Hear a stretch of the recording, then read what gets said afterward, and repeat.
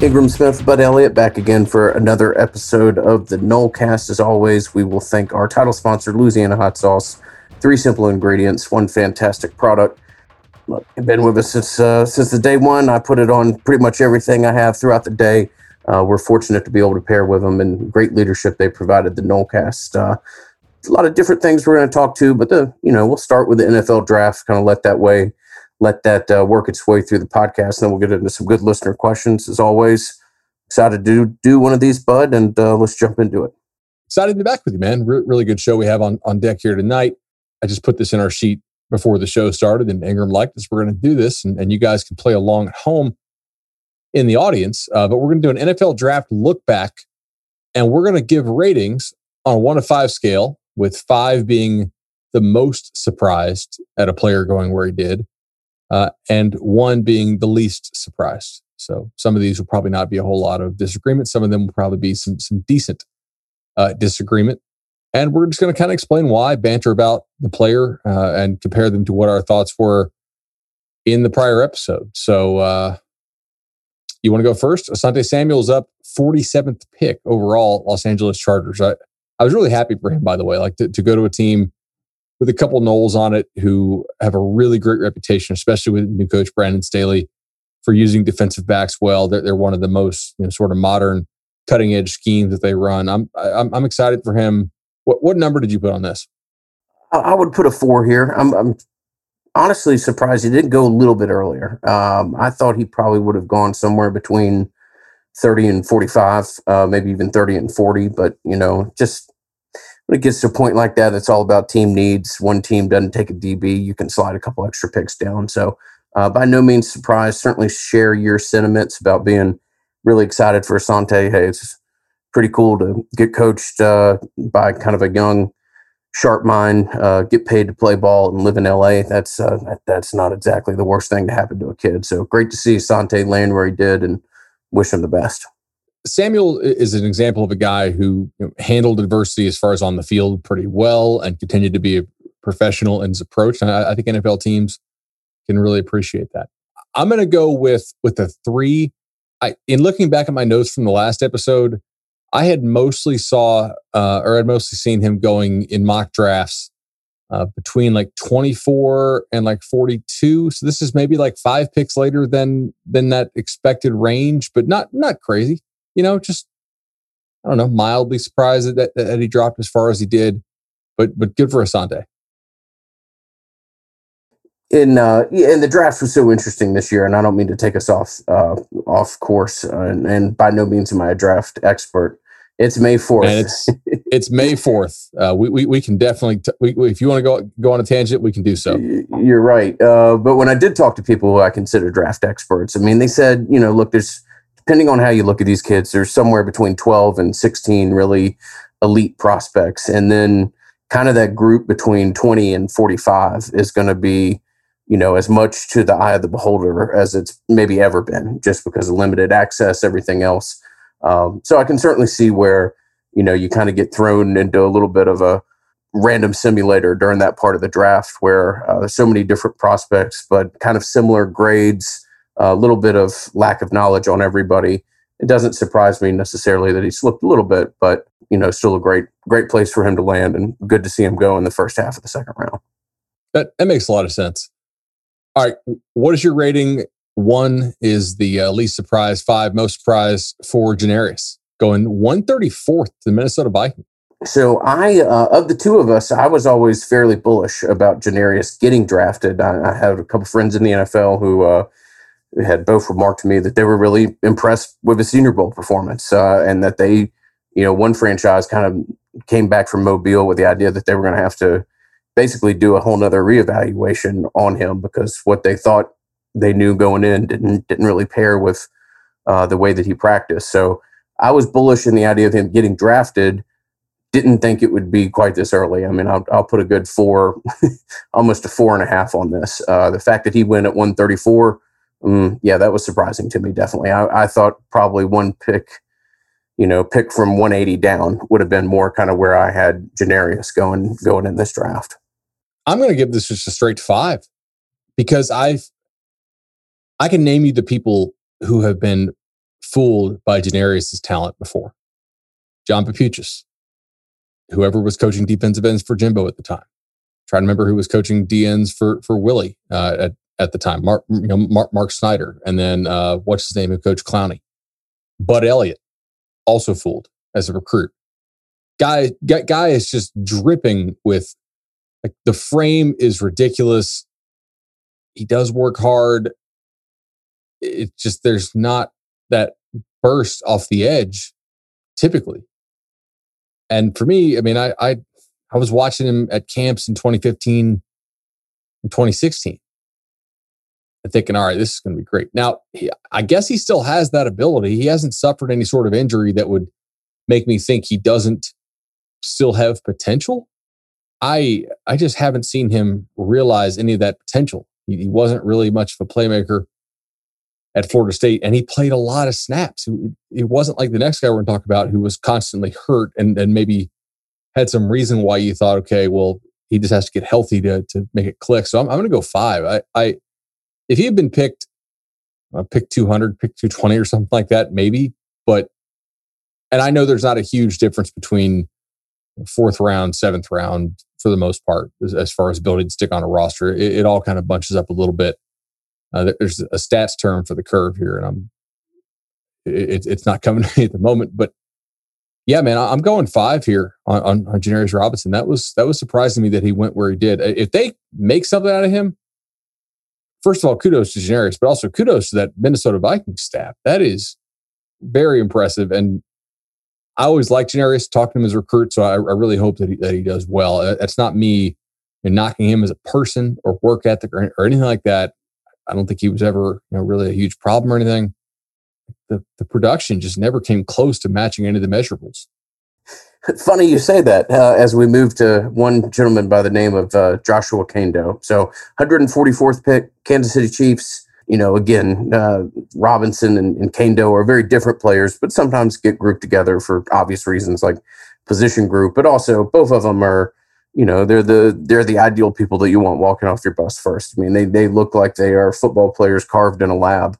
Kando, former 8th overall prospect from, I think that was a combined rating perspective, super talented prospect out of high school, regardless of where he was landed on the service. But 144th pick, I will say this is about a 4 or 4.5 for me as well here. I thought Kando would go when we talked about him last week. I thought that ultimately all 6 of these guys that we'll talk about would be drafted at some point. But again, this was about a round and a half earlier than I thought Kando would go.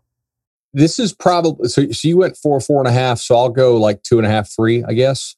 This was slightly before where I thought he would go. But for Kando, he at least does have some bursts off the line of scrimmage. And I think even though Janarius played a lot more snaps than Kando did, I thought that the flashes that Kando had were suggesting of a higher level than J-Rob. Now, I could be totally wrong on that. And the injury question is not nothing.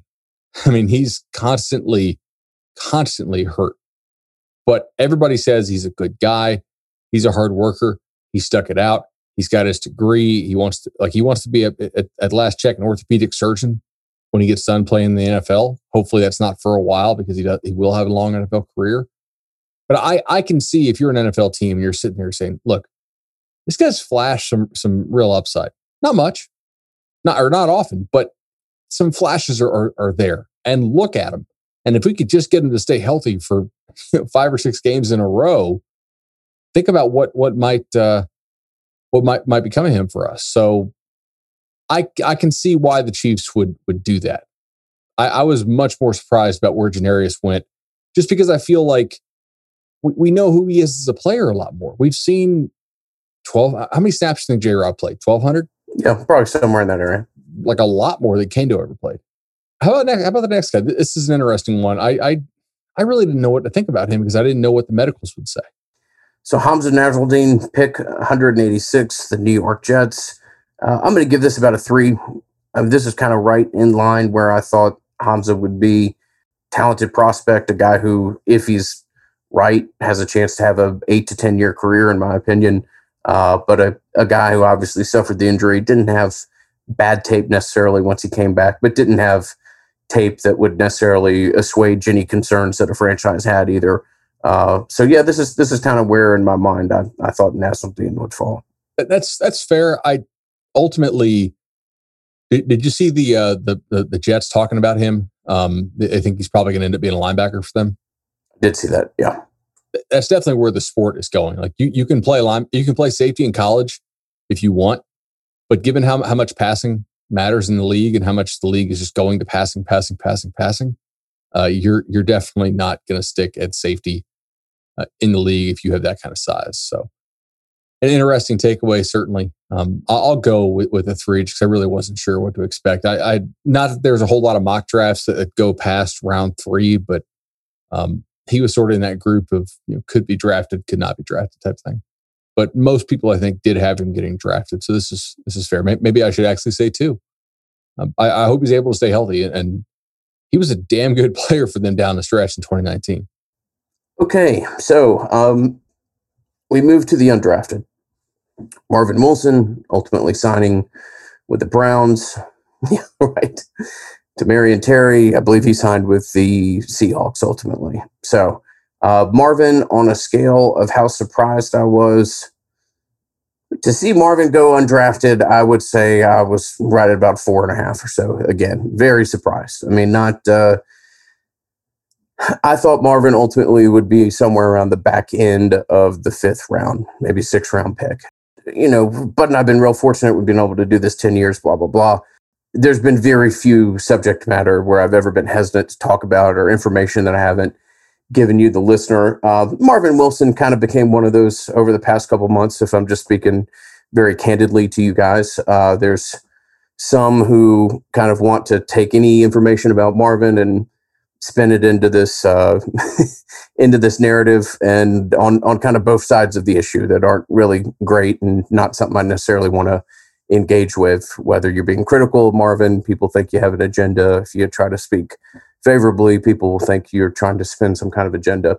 I'll just say this long-winded way of getting to I think his social media post from April of last year hurt him.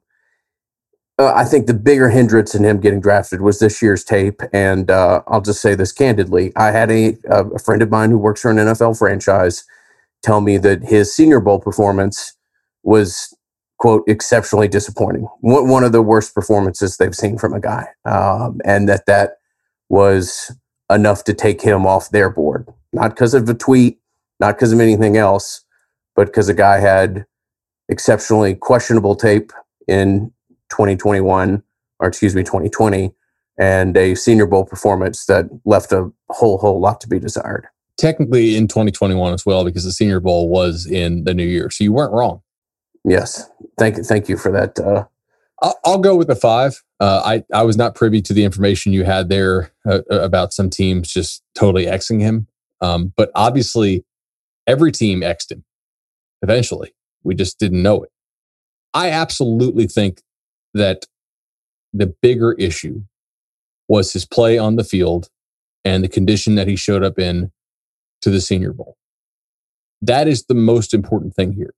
If he played in 2020 like he played in 2019, he could have made a social media post about Mike Norvell every week. Now, it would have cost him some money because I do think that NFL teams don't like if you criticize the coach, whether you're right or not. But if he played like he did in 2019, he's still getting picked. Because in 2019, he looked like an impact guy. I was of the belief that teams were going to overlook what he did in 2020 to a certain extent. Now, it would cost him, obviously. Like, we knew he wasn't going to go in the early rounds, but we thought he would still get picked, or at least I did. Because they would say, look, he's definitely flashed the ability in 2019. We know he had some injuries there in 2020. But I think you're right that maybe there was some lack of self-awareness on his part about maybe what his actual draft status was. And the way he showed up to the Senior Bowl was no doubt disappointing. 5, but it's still a 5 for me because he did flash that talent. And I think that the contract that the Browns signed him to is indicative of that, right? I mean, they gave him a really nice deal for a UDFA. Now, that's still a UDFA. You don't want to be a UDFA if you can help it. At the same time, he does still have some ability, and I hope he's able to go and do well. I mean, I've covered Marvin for a long time, met him several times as a recruit there in Houston, and never really had an issue with him.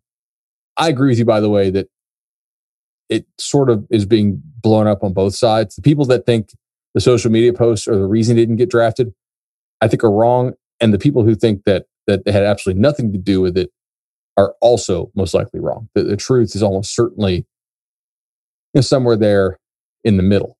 But if you show up for a job interview and look like that, like he looked at the Senior Bowl, not prepared, that's going to get you not hired.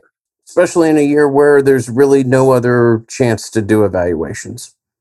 I mean, it's the bad year to have a bad year at the Senior Bowl. No combine. I mean, you had pro day, but or a bad showing at the Senior Bowl. And he had some real bad tape during the year. I mean, Georgia Tech pushed him around some. Jacksonville State pushed him around some. I think if you're an NFL team, you say, wait a second, like, what kind of shape is he in to start the year? What kind of shape is he in to come to the Senior Bowl? And there was always a little bit of concern that he's kind of even at the best of times, he's a little bit of a tweener, right? I mean, he's not a super physically powerful guy, but he's not like exceptionally explosive either. I mean, that was always that even last year, that was probably going to be a little bit of a concern for teams who had the chance to do a full eval. But yeah, surprising not to see him get picked at all. Also, you remember when he got that first round grade? I do remember that. Yes, I do. Do you? Because I don't think NFL teams do. You remember how much shit we caught for saying that was BS? I remember we got a decent amount of pushback, and I think to an extent, people, when you get a kid who decides to come back, you want to celebrate that, and for rightful reason. I understand that, but I think had Marvin gone out last year, he probably would have been a third round, mid to late second to mid third round pick. I think there still would have been some of the things I talked about as far as a little bit of a tweener, some things like that. But no, I don't. Not a real big impact pass rusher, which is what the league wants anyway. Like the position is being devalued quite a bit if you look at it, right? I mean, I think they had, was it 3 interior defensive linemen in the first 100 picks or something like that. I need to go back and look at my notes on that. I did some for the Cover 3 podcast and for an article I'm writing, but the position of defensive tackle is largely being devalued. In fact, some of these kind of high-level thinkers in the NFL, and we'll see how long this lasts, but they're kind of inviting teams to run the ball now. Like they want you to run the ball against them, which for 150 years of college of football, that's not been the case.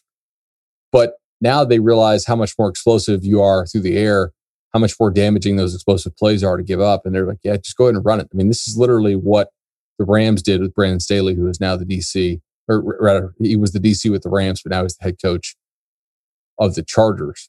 So, final kid that we have to talk about is Tamorrion Terry. Tamorrion Terry. That's good intel by you, man, on the Senior Bowl of just how teams just said, no, we're not dealing with this. 2.5 or so. I did think he would get drafted. I thought he would get drafted late because he does have a one trick, but it's a pretty good trick. And also, he's flashed some on special teams. That's really why I thought he would get drafted, because he had shown an ability to be kind of flexible with being a gunner and doing some other things. So a little bit surprised, but yeah, I mean, there's some tweets here. Not that we need to go back and relive every bad moment a kid had. There's some tweets here. There's some off the field things that would have gotten red flagged with Terry. I mean, there's a decent amount of things when you look back in hindsight. Maybe I shouldn't be surprised. It's a 1 for me. I really was not thinking he was going to get drafted. Maybe late day, just because of some of the other non-football stuff. And he've also only had one trick. Basically quit the team. The NFL will put up with a lot if you're a superstar. If you're not, it won't. I think I've told this story before, but a buddy of mine's best friend is a safety in the NFL. I think he's still in the league, but he's been in the league for 8 or 9 years now. And he was not a high draft pick, but he's a reliable player. He plays for a team that makes the playoffs quite a bit. And he's a sometimes starter, sometimes reserve. And he told me, we were at dinner one night, he's like, look, bud, I'm always worried somebody's going to come and take my job because my team always ends up drafting somebody to come take my job. But the defensive coordinator loves me because I'm a professional and I'm more of a backup nowadays. And that's okay because they don't need me as a backup, as a non-star to go in there and win the game for them. They just need me to go in there and not lose the game for them. So I show up on time before everybody else. I have my playbook memorized. I know all of our checks.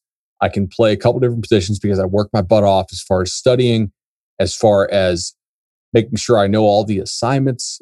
And the hotshot rookie they draft oftentimes comes in a little bit late and thinks he's got it locked up. And then all of a sudden it comes down to me or this other guy, and they're not going to cut the hotshot rookie. But if he's not a high draft pick, maybe they will. And in this case, they keep him, they keep me, and they cut the other guy who's just hanging on by a thread. That's how I've got 9 years in the league and a vested pension. Terry is not in that superstar category. He's in the category of the backup / dude hoping to make a roster. And they're just not going to put up with that kind of stuff from that level of player. If you're a really, really good player like Tyreek Hill, they'll put up with whatever the hell you want to do, pretty much, with a couple notable examples in the league. So, yeah, I guess for me, it's kind of a 1, maybe 1.5. 3 former Noles ended up getting drafted from other teams.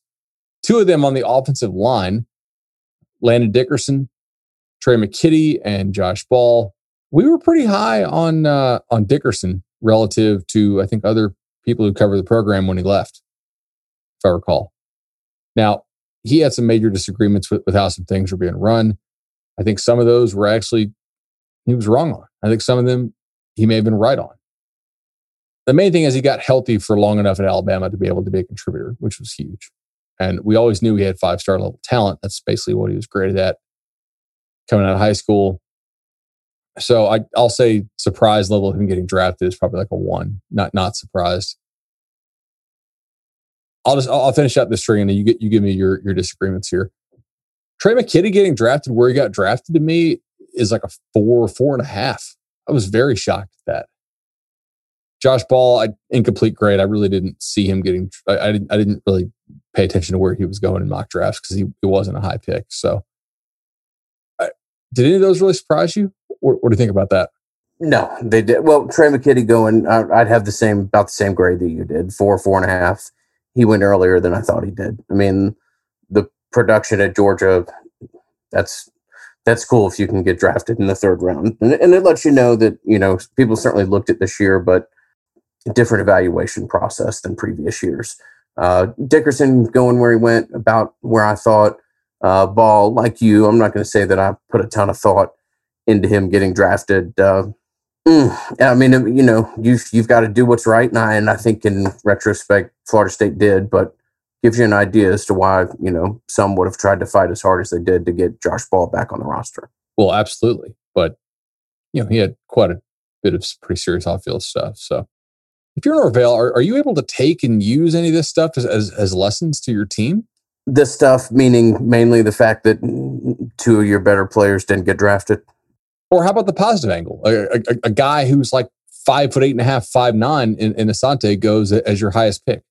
I think that you can probably do more in a public setting. I think talking about the lessons of Marvin and Terry with kids, I think in the words of John Hamm from Mad Men, pretty delicate but potent. I mean, I think that may need to be more of a one-on-one conversation. The old carousel scene, great scene from TV history.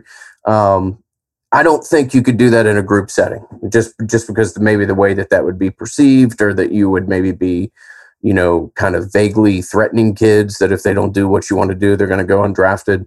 But, maybe can you call a kid into your office and have a more, maybe a little bit better chance of the message landing based off the fact that he just saw 2 guys who were, kind of deemed the premier players on their side of the ball not get drafted. That may be able to be used at some point down the road.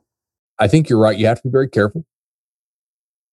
But you probably can message some of it as Well, here's the problem is you don't want to tell kids that you told NFL teams don't draft these guys. And I'm not saying that's what the staff did because I kind of don't know. But we do know that certain times coaches will tell teams not to draft guys. In fact, do you remember Adam Schefter doing this or reporting this in 2012? Vaguely. With EJ and Jimbo? That's right. Yeah, I do remember this. How pissed Jimbo was that word got out. So he said Jimbo Fisher was glowing about EJ Manuel as a man, but very open and honest with teams about how limited he felt EJ Manuel was as a quarterback. That's a tweet I found there from Schefter. So here's one that says FSU coach Jimbo Fisher reportedly told NFL teams that he didn't think Manuel should be more than a third-round pick. Yeah, that's exactly the report I'm referencing there. Okay. Look, I don't know what this staff told NFL teams about it. What do you think? Use some common sense. You know what I mean? Like the one guy kind of got quit the team / kicked off the team. What do you think they're going to say? Yeah. Just to go back, I'll give our listeners so Buffalo certainly can't blame Florida State coach Jimbo Fisher for overselling it on quarterback EJ Manuel. Schefter said on Sunday NFL Countdown. He was adamant throughout the pre-draft evaluation process that he didn't believe Manuel had tools to be an NFL starter and he shouldn't be better than a third-round pick. That's a pretty honest evaluation of your kid and makes it kind of I don't know. We are going kind of all over the place, but both the places where Ponder and EJ went were both, I'd give them, if we were to just redo the drill that we did 5 minutes ago, I would have given those like a 6.5 or so. Those were both shocking to me that they went as high as they did. But yeah, you can certainly have really honest conversations about some kids. And like you said, in some situations, you may not even need to have that conversation. Kid was booted off the team, etc. You can kind of draw your own educated conclusions. Exactly right. All right, man. One thing that we are certainly not going to give a bad endorsement of is the legendary home loans team. Shannon and Chad do an awesome job. They just sent us, was it 2 emails or 3 more emails this week as far as new homeowners, new people going through the refi process, closing. Congrats to all of them. Shirts are headed out this week. 844-FSU loan. Find out why more than 150 Nolecast listeners have decided to make the decision with Shannon and Chad in I think we just hit 3 years. That's a ton, man. The numbers don't lie. 844-FSU loan. It's great rates, customer service, knowledge of the industry. They work with you throughout the entire process. I've gone through the process twice, my home loan and my refi. I was actually just looking at another house the other day. Give Shannon a shout. Say, what's up? Can you pre-qualify me for this amount? Awesome. Let's do it. 844-FSU loan. Give them a call. Tell them we sent you. Very much appreciate their continued support of the Nolecast. And with that, we got a little recruiting chatter to get into, I think. Another house the other day, bud. My little peanut brains finally managed to remember your current address. So you got to give me time before you go using our friends Shannon and Chad over there and be bopping around the greater Orlando area. So my wife does valuations for a living for a high net worth insurance company, right? So it's like if your house, not the real estate, just the house, the rebuild value is like $5 million and up. And she goes out and makes sure that it's insured for the correct amount. And so she does quite a few celebrities' homes and whatnot, and comes home with awesome ideas about how we should remodel our house. And I'm like, yeah, well, we're not going to put in an ice bar because I'm a podcaster, not a 20-year Major League Baseball all-star. Not a music producer. Right. Yeah, exactly. Yeah, exactly. Anyway, but there was another house she liked, and it had a little more land than we currently have. So I was just taking a look at it, and it's just ultimately, it's important to have somebody on your side like Shannon and Chad, because you want to be in the race if the house you want to get goes for anywhere near what you think it should go for. If you go in 50,000 over ask and you don't make the final 5, then all right, you tried.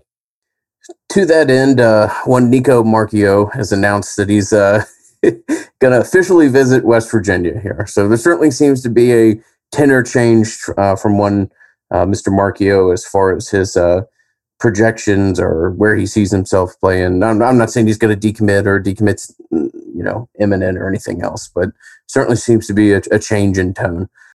One of the things I like about this podcast is that if we talk about a subject matter, we're fairly confident about it. We're not just going to blow public smoke at the time of a commitment and say, hey, these two guys are best friends, blah, blah, blah. They look forward to competing against each other. No, that's not the case and not something that I'm going to tell you. We'll just see how this situation plays itself out. But, wouldn't shock me if Florida State's not down to one quarterback commit at some point in time.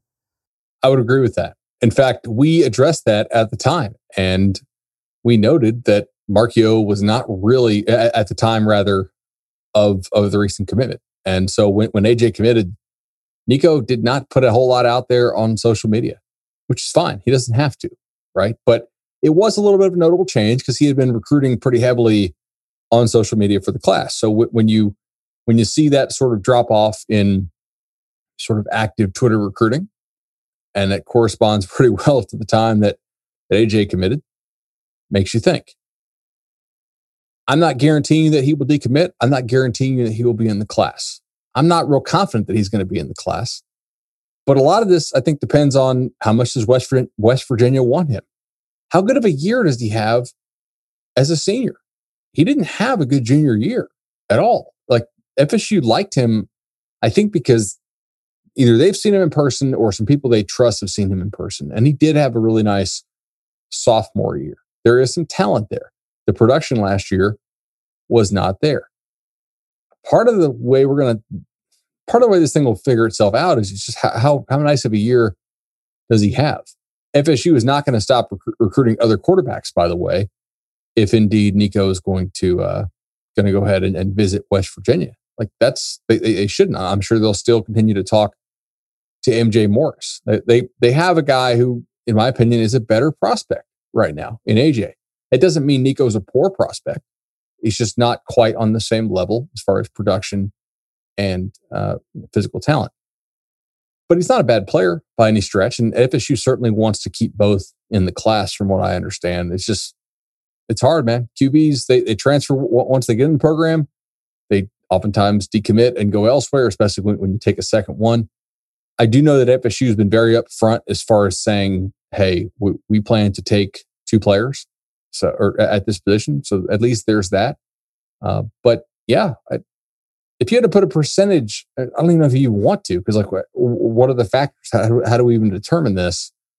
Like the percentage chance that at Marchio's it actually ends up in this class. 30%, 50%, 35%. Yeah, that's where okay. I put it. I think that's probably fair. And to me, even if I set the percentage of that, I wouldn't like bet based on that. Like if you gave me 3-1, I might take that just because, okay, like it's recruiting. It's not always a science. There's a certain bit of art, and there's humans involved in this, and teenagers, and they can be unpredictable at times. All right, so we'll move to the next point of conversation regarding recruiting. So look, we spoke recently about the fact that you had the kid out of Leesville that was going to be committing, the Jaron Willis kid out of Leesville/Albany, Georgia. Ultimately, he goes to Georgia Tech. When we talked about this on the previous podcast, we spoke about the prospect, but also that this would be a decent little kind of barometer as to where we are. Long story short, I realize there's some ideas that maybe the kid wants to play safety. I would just, I don't know. That's a safety, linebacker, kind of similar ideas in the modern game as to what you're doing. I would think that wouldn't be too big of a hurdle for you to overcome on the recruiting trail as far as pitching a kid as to what his responsibilities and what you try to get him to do and get him ready to do on Sundays. But I don't want to minimize this. This is not, there's a little bit of a disturbing track record at linebacker right now and the lack of success on the recruiting trail. And this is yet another example of it. Yeah, I would say that you're exactly right there. This is disturbing if they were not able to get him in the boat. It's not over. This is still going to play itself out. And I don't mean to interrupt you, but he's going to take visits. This is not a, wrapped up deal. But it's a kid got to a point in his commitment to a point in his recruitment where he felt comfortable making a commitment. He made a commitment to Georgia Tech, not Florida State. Right. Exactly. Now, he is going to be taking all these official visits, as you said, and I think this is pretty far from over. If I had to guess, we'll also have to see how the season plays out. And he has somebody with FSU and Jamie Robinson, who played for the same high school. I know FSU's tried to do a pretty nice job recruiting Willis. He is absolutely one of their top targets. If Georgia Tech is recruiting him as a safety, and that's where he sees himself, if I'm FSU, I would use the recent Homestead-Ashfordine thing, right? So look, hey, we played Homestead at safety. You're already a lot bigger than Homsa was.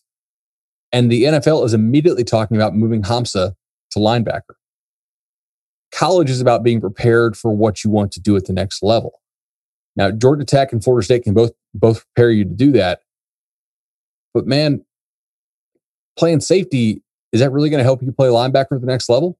Probably not. You're not a safety at the next level in any way, shape, or form. It's just not a thing. That's not reality. I agree with you, though. I mean, their linebacker recruiting, I got to see if Marvin and those guys can get a little more juice on the trail. We'll see what happens with it. It's slightly concerning in a class that otherwise I feel like is punching way above its weight class relative to the season you just had. The lack of, I think, knowledge that a lot of kids still have about who this staff is because they've never been able to meet them in person, and the lack of hype around this team going into the year. Now, you can say that's Travis Hunter, and there's a decent bit of that is correct. Yes, Travis Hunter is the reason you have McCall in this class. He should be listed as like the sole recruiter for McCall and maybe not the sole, but certainly the primary. But we got to see what happens with this. It's not guaranteed that they end up with a nice linebacker class, and they should have more traction with these kids. I think just based on all the playing time they have to sell. So Jaleel Skinner's the next prospect we want to talk about. Large 6'5" wide receiver out of Greer, South Carolina. Bud, what are your thoughts, sir? What did you want to bring to our listeners' attention regarding Skinner tonight? Yeah, so AJ is actually doing a nice job recruiting him. Travis Hunter is also involved here. Now, I have a crystal ball for Skinner to the Gators from back on Crystal Ball Day when we were told, hey, like put in some crystal balls that you feel okay about on 2/17, which was the day that all the crystal balls went in. Now, my confidence level on my crystal ball is a 4 on a scale of 1 to 10. I know that Tim Brewster has a good relationship with him. I know he's very high on the Gators and how they used Kyle Pitts. Now, he is a tight end, ultimately, in my opinion. I mean, he's 6'5", 210 pounds already. The lines between receiver and tight end are kind of being blurred, ultimately, right? I mean, what's a tight end? What's a receiver? If he's a tight end, he's not one of these guys that's going to line up with his, as an inline guy with his hand in the dirt. He's going to be more of one of these sort of move tight ends, if you will. But FSU is more in this than I think I realized, largely because of the recruiting efforts, I believe, of some of their current prospects. He will visit Florida State at some point. I went and checked my crystal ball just to be sure when I saw some of these reports and said, okay, but I realized I already had a 4 with my crystal ball rating, so I didn't really need to drop it down that much. Clemson is still certainly in this one, but Florida State is more in this than they were 3 months ago when I put that pick in. So I may lower that a little bit more, and we'll have to see what ends up happening with Skinner here as he makes all these visits. That's good news, though, man. Yeah, that's good news. Yeah, hearing that you're involved with a kid like that is not bad news at all. Now, I won't make the lazy comparison to the Falcons' 4th overall draft pick, but yeah, no, you're absolutely right. That is kind of where the game is headed, and Skinner would be a exceptionally exciting piece to be able to add to this offense if that were to work out. No doubt. All right, what do we have next? So let's see. We got listener questions, Bud, that we'll go to. Before we do that, we'll thank our friends at Congruity. Was emailing with our friend Jonathan, the owner of Select Shades over there, that's become a Congruity customer over the weekend. And I thought, honestly, that part of his email did as well, describing Congruity as anything that I could do. So I'll read it real quickly. Ingram, hope you're well. When I first heard you mention Congruity on the Nolecast, my ears immediately perked up. We had been with a well-known large payroll provider for 4.5 years. However, I always thought they were just mediocre. As a Seminole 100 business that was doubling revenue each year, I thought we needed a more robust suite of payroll and human resource expertise. As when you mentioned Congruity, it sounded like a potential perfect fit, and Matt and his team certainly delivered. I love how they listened to every concern I had. with a previous provider and have taken it upon themselves to address this immediately. Being able to email Matt and talk about the Nolecast, Seminole Athletics is another plus.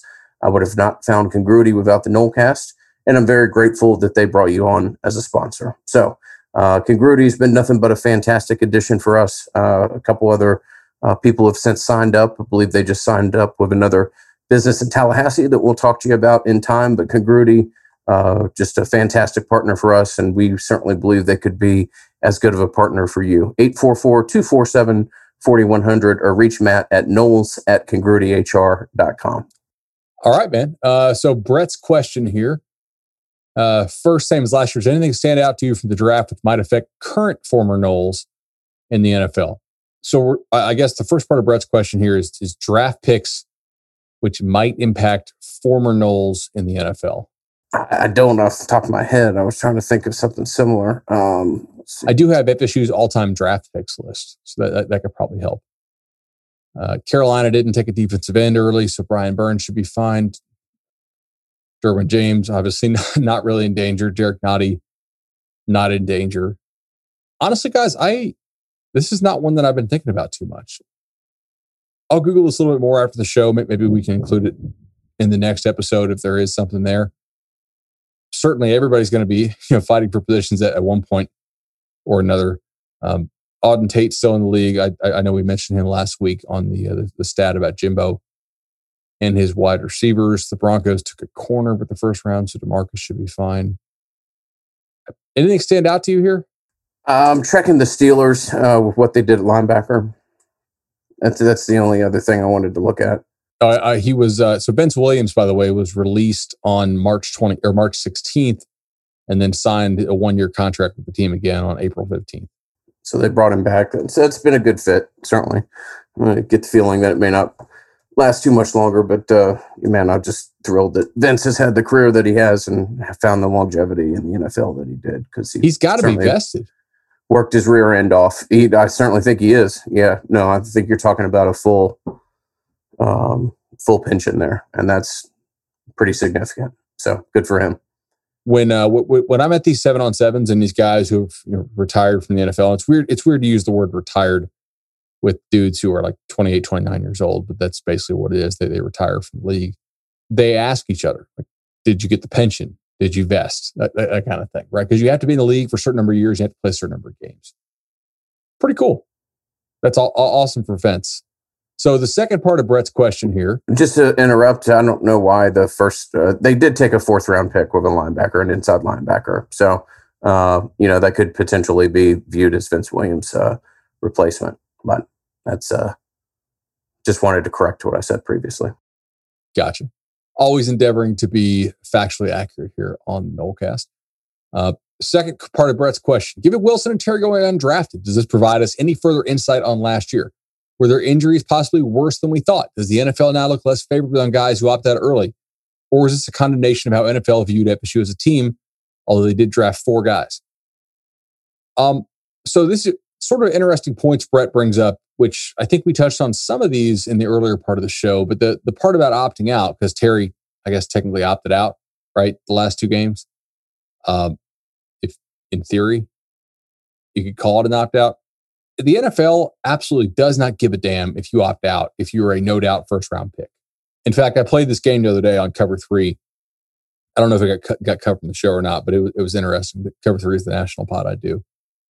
There's a couple guys who I feel like if they opted out right now would still be automatic first-rounders and like who are current college football players. So Kayvon Thibodeau, I think, has already shown enough at Oregon. Derek Stingley at LSU. Maybe the Ekwonu kid at NC State, the offensive lineman who pushes everybody around. There might be a couple more I'm forgetting, but not many. And we saw that too. Like the guys who opted out, who were studs, they really were not impacted by opting out. They still went very high. If you opted out and you were not a guaranteed stud like Jamie Newman, he went undrafted, didn't he? So it can be a big deal. And I think part of it, and you don't want to say this because of like COVID and all this stuff, but I'm going to say it. I guarantee you NFL teams look at this as this guy overestimates himself. he thinks that he's better than he is, and he doesn't have to work anymore because he opted out. Well, yeah, Newman would have been better off never going to Yeah. Georgia. Just and obviously things changed, but that was more perceived as a kid who went to Georgia, realized he wasn't going to be the starter, and then that was how he made his way to being an opt out. But we'll move to our second question here. This comes from Hunter. Hunter says, I see reviews of the Nolecast saying there's a decent dose of negativity on the show. I appreciate the honest insight provided and wouldn't change a thing. So to appease the naysayers for this entertaining question, I want you guys to have some fun and put your, quote, Homer hat on and drink some serious garnet and gold Kool-Aid for a few minutes. When the season ends and you are looking back on a 9-3 season, only losses are to Clemson and then 2 of UNC, Miami, Notre Dame. What are the here is why reasons, i.e. Jermaine Johnson had 10 plus sacks, etc. Despite the Homer hat, try and keep them as realistic statements as possible for something that could actually happen. I know that it's dreamy. I fully expect a 6-6 type season. But if you can dream as a fan, then what is the point? Or if you can't dream as a fan, then what is the point? So a great kind of creative question here, Hunter. Look forward to jumping into it. This is a fun question. How should we break this down? I kind of think, and I'm scribbling some stuff on my pad right now. How do you want to do this as far as like, do we start with things that need to happen to FSU and then go to things that need to happen to opponents? Yeah, that's probably a good way to go about it.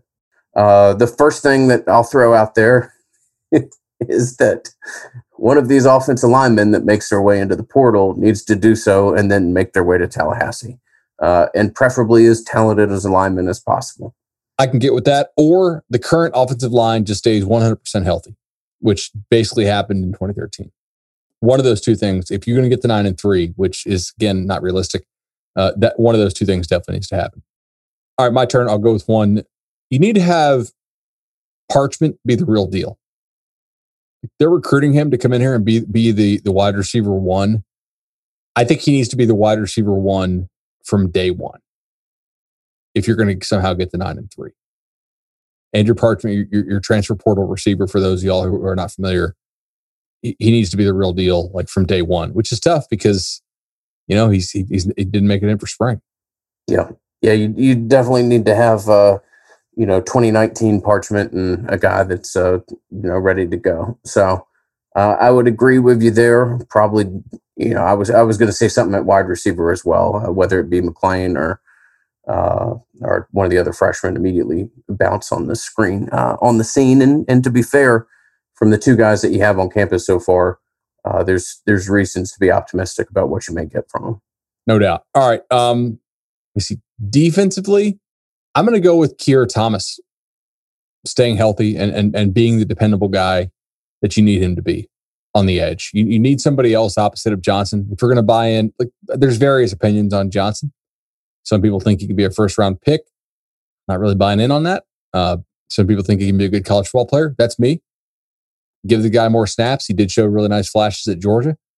But opposite of him, you need Keir Thomas to be a quality football player for you. And he's shown flashes of that in his time. He's also shown flashes just being an average guy. But if he can be a quality football player for you and stay on the field, that's a pretty big deal. So I'm going to go with that because he can make a difference in games.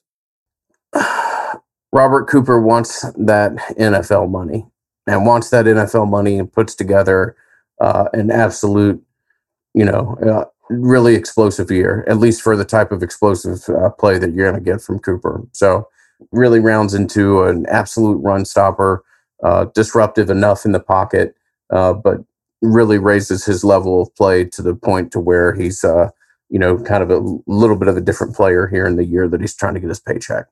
I like that one. This one is sort of neutral. It impacts FSU, but also the opponents. I guess if I can go with this, you need to have close games go your way, luck-wise.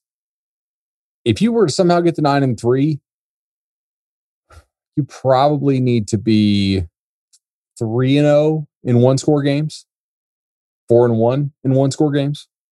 I think that's fair, right?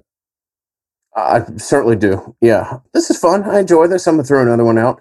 One of your 5 stars in the secondary turns into a 5-star. So whether it's whether it's Dent, whether it's Tate, whether it's Travis J.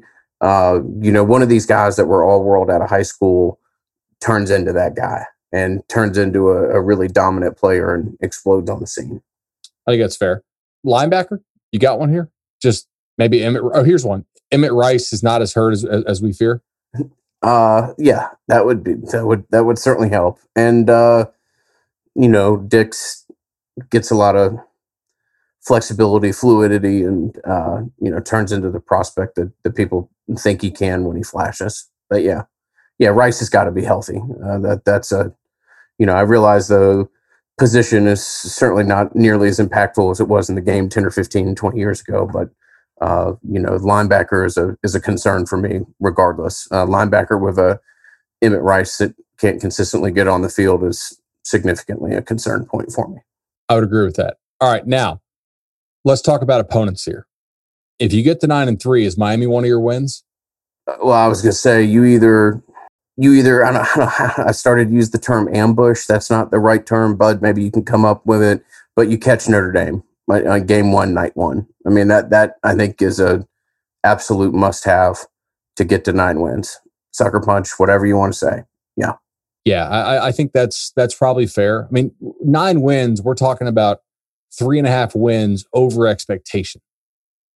9 wins is about as likely as I don't know. I was going to say it's about as likely as 2-10, but I don't really believe that because of how the distribution works. I think 9-3 is about as likely as 3-9, realistically here. But if you're going to get there, I think, and I'm not wishing injury on a kid, obviously, but you have to sort of have, I'll just say maybe De'Aaron King's lack of fall or summer practice with the team really impacts Miami's offense or something like that. Is that fair?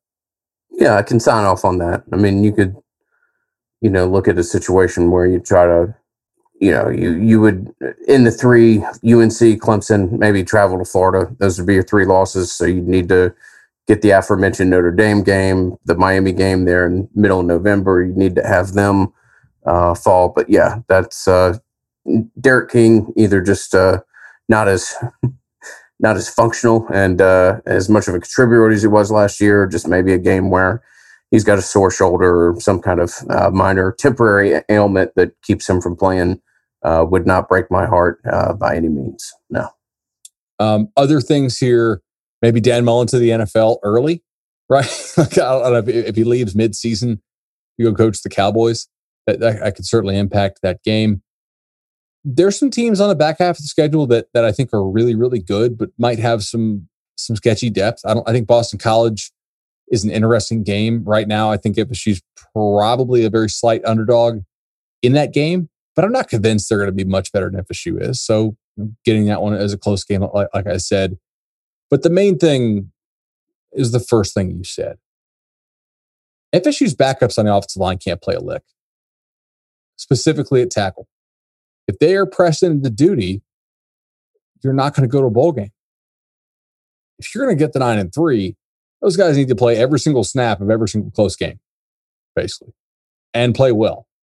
It's possible to go 9-3. It's not super likely. I'll actually take, and if you want me to, I can figure out the odds of this for next show. I can't do this in my head. Odds. But I think it's a fun question. So before we get to our next question, I will ask you, Bud, have you ever been to the website charlieparkrooftop.com? I have. Because if you haven't, it's awesome, man. I mean, this is we've joked about it before. This may be too classy of an establishment for us to be able to, really go live it up in. But this looks like a fantastic addition to the Tallahassee scene. Brought to you by our friends at For the Table Restaurant Group. It's just going to be nothing but just a great option. So go to the website, get a look. If you're in Tallahassee, head on over. Just another really significant addition to the Tallahassee landscape when it comes to what they offer. It is a fantastic, classy rooftop bar. It's going to be just a great place to, whether it's a Friday night before a football game or a Tuesday night while you're in Tallahassee, or if you're in Tallahassee, living in Tallahassee, great place to go take friends great addition and something that I'm really excited to get over and look at. No doubt, man. I can't wait to get up there and check it out. It's going to be a blast. 3 more questions here tonight. Let's go ahead and get to Chris. He says, hey, you guys did something on the pod where you questioned the validity of the first-round grade that Marvin Wilson received prior to the 2020 season. A group of us were discussing this grade, and I appeared to be the only one that thought in no way was that grade valid. I, of course, came up against a number of media articles that suggested he had received that grade. I, of course, may be wrong, but to explain to me how someone with that kind of grade would A, come back to school and B, fully fall out of the next year's draft. They wouldn't. It's what you know, that thing on Twitter where you can post the video of the guy being like, it's not real. It never happened. Oh shoot, what was that old show that he's on? You know what I'm talking about? Oh gosh, Not Unsolved Mysteries. Yeah, I know what I know what you're talking about. Yeah. Beyond Belief was the show. Jonathan Frakes or Frakes, probably Frakes or Fracas. Anyway, it's a pretty solid supercut. Justin, if you want to throw that in there, that would be incredible. I actually spoke about this on cover 3 the other day. Unless you are a super rich quarterback like Andrew Luck, whose dad was literally the commissioner of the Big 12, I would not ever believe that a first round grade is coming back to school. I just don't think it happens, except for those quarterbacks who are going to be fine financially otherwise. I just my skepticism meter is on like 1 million. I just don't buy into it. Yeah, not in today's landscape. I mean, the only time where it would happen is maybe you've got a really, really invested program that thinks they're on the verge of a national championship, in that they are gonna, do whatever's necessary to keep a defensive tackle. But Florida State certainly wasn't in that position, and but no, for the most part, if you get a first round grade, you're gone. There's nothing. There's literally, for most of these kids, no other aim. I mean, that's why they chose the college they did. That's their goal. That's where they want to get. You go there. That's all there is to say about it. I mean, there's not a whole lot more on the subject. All right. So Eric writes, thought I'd use my question to help out with the pod's obligation to mention Travis Hunter at least once this week. He seems to be invested in FSU beyond what you typically see from recruits, and it brought up a question in my mind. Who are some of the best, most influential bell cow recruits you guys can think of in recent history? Guys that were not only the most active, but actually moved the needle significantly in terms of bringing other meaningful prospects with them. Doesn't have to be limited to FSU. Just curious who else fit the bill. As always, appreciate you guys. Much prefer the real discussion you bring over the unrealistic hype machine we get elsewhere. Wow, appreciate that a lot, man. Nolecast strikes back tonight, I guess. So I'm going to start with one.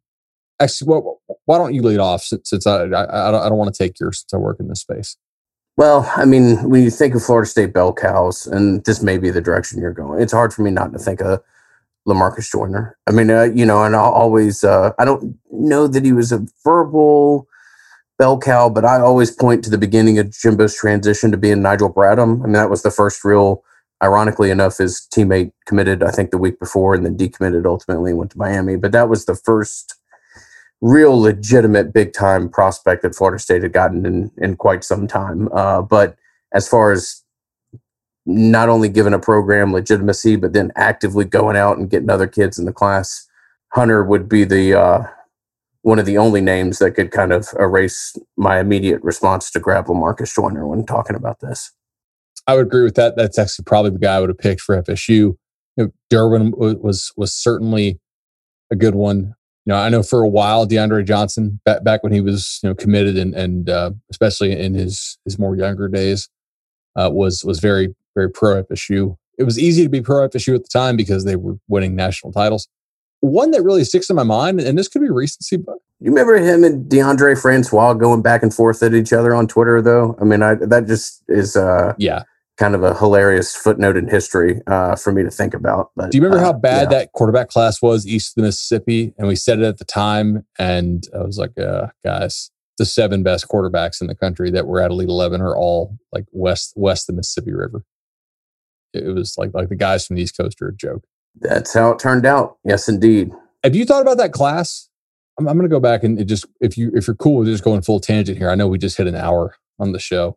It was funny because we're like, what are we going to talk about tonight? And then, and then we do an hour. That was class of 2015. I believe so. Quarterbacks, class of 2015, west of the Mississippi. Josh Rosen got drafted. Pretty talented kid. Blake Barnett, I don't think got drafted. Kyler Murray, all right, pretty nice. Again, west of the Mississippi. Jarrett Stidham got drafted. Was probably going to be drafted even higher if the whole Baylor thing didn't go down. Brandon Wimbush, east of the Mississippi, not drafted. DeAndre Francois, east of the Mississippi, definitely not drafted. Brady White, west of the Mississippi, somehow still in college, I think. But a decent career for Norvell. Obviously didn't have NFL arm talent.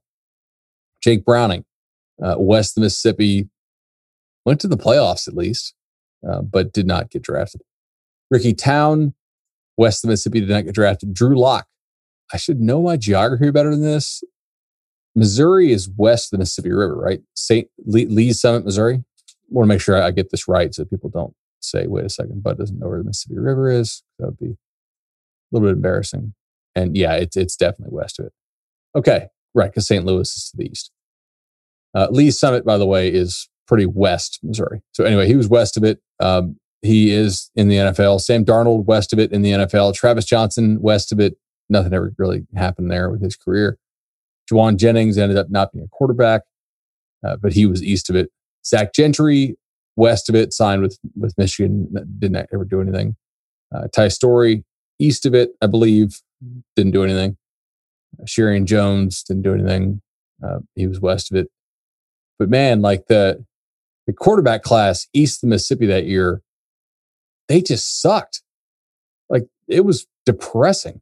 Dwayne Lawson didn't end up doing anything at all. DeAndre Johnson, obviously, pretty maxed out at the time. Tyler Queen, definitely maxed out. Kid went to Auburn. Number 28, Lamar Jackson. He hit pretty good. Didn't throw very well the day that I sat there and watched Jimbo watch him throw at camp at all. But ultimately had an awesome career at Louisville and he already won the MVP of the NFL. That shows you that recruiting rankings are not everything, but they certainly match up pretty well. Typically. David Sills. Remember David Sills? The kid who Lane Kiffin offered as an 8th grader back in 2011? That's right. He ended up being a receiver and ended up, I don't know if he's in the NFL or not, but he was a damn good college receiver. Anyway, that concludes Bud scrolls through the recruiting rankings. I might write an article on this. This is just incredibly bad east of the Mississippi, and we kind of knew it at the time, and it's just more evident now. Final question of the evening. Actually, 2 questions here. I grouped them together, very similar. Come from Austin and Connor. Austin asks, you're probably going to discuss the Willis recruitment prior to list of questions, but how concerned are you with the traction of linebacker targets? Connor asks, when should we hit the panic button with linebacker recruiting? I would not hit the panic button yet. It's way too early. It's just something like you said that we noted. It's just interesting to keep track of, not panicking. I do think they should have a little bit better traction with some of their more top targets than they do, and it will be a measuring stick. More or less, exactly what you said. I mean, we said we were going to use the Willis commitment as a barometer. I believe that's what we're doing. Something to monitor, something to keep an eye on, and hopefully an area where Florida State has improved results on the recruiting trail. And with that, Bud, believe that'll be it. I'll go ahead and wrap. We chose not to record yesterday because Atlanta had a bunch of horrible storms and the power's been flickering here for the last 10 minutes or so. So I'll probably go ahead and wrap this up before we get interrupted, but thoroughly enjoyed it as always. If you get a chance to give us a 5-star review on iTunes or wherever else you find us, greatly appreciated by Bud and myself. And until next time, this will be the Nolecast. This has been the Nolecast. The Nolecast is created and hosted by Bud Elliott and Ingram Smith, music by Judson Wright, and produced by Justin Robinson. Go Noles.